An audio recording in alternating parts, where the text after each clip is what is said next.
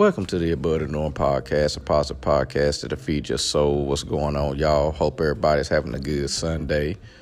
I want to talk to y'all about, how can I put it? Who are you in a category with? Think about that. And what I mean by that is, like if you're looking on Twitter or Facebook or Instagram or whatever the case may be, they put you in these categories. And so, for instance, if I'm looking for a preacher and I type in T.D. Jakes, if I type in his name, other preachers up under him, preachers that are kind of like him will pop up. They have different preachers in that category. If I want to click on Kim Kardashian, it'd be other ladies like Kim Kardashian. If I click on somebody that's in some type of industry, whether it's a porn industry, a sports person, whatever the case is, they place you in these categories. And most of these people that I'm talking about, you're talking about people that are famous people.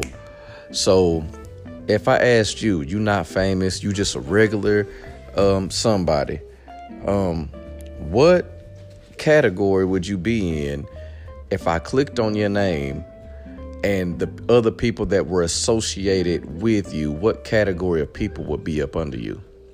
And if that category of people doesn't match who you really are, then that means that you probably are faking and fronting on social media to be somebody you're not and to be somebody who you really don't even want to be.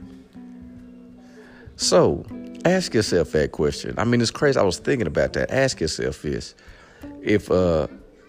If somebody was searching for motivational speakers, somebody was searching for positivity, somebody was searching for religion, or somebody was searching for peace and joy or something like that, and they came across your name, would you be in that category?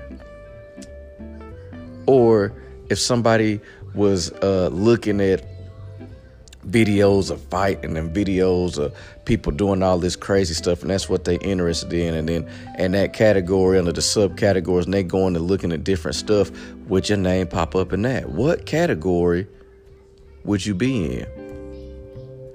Also, what about your search history? Are you your search history? What if somebody was able to take your phone or your device or your computer and look up your search history in the past just 2 weeks? Would that search history reflect who you claim to be?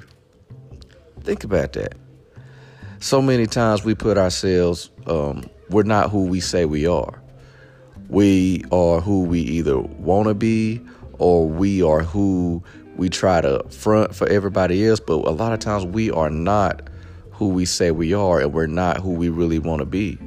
We live a lot of us think that we're happy, but most of the time we're living a confused lifestyle. And we will be an embarrassing lifestyle if all of that stuff was exposed. Think about that. What if your mama or your kids was on Facebook and they scrolling and they see you in a category that does not even match who they see that you really are? You'd be embarrassed. So ask yourself, what category are you in?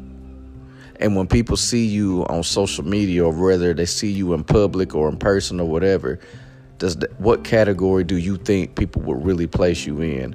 And is that category embarrassing to you, shameful, or do you accept that category? Is that a category that you would take to the throne of God? Is that a category that you would take to the bedside of your mother?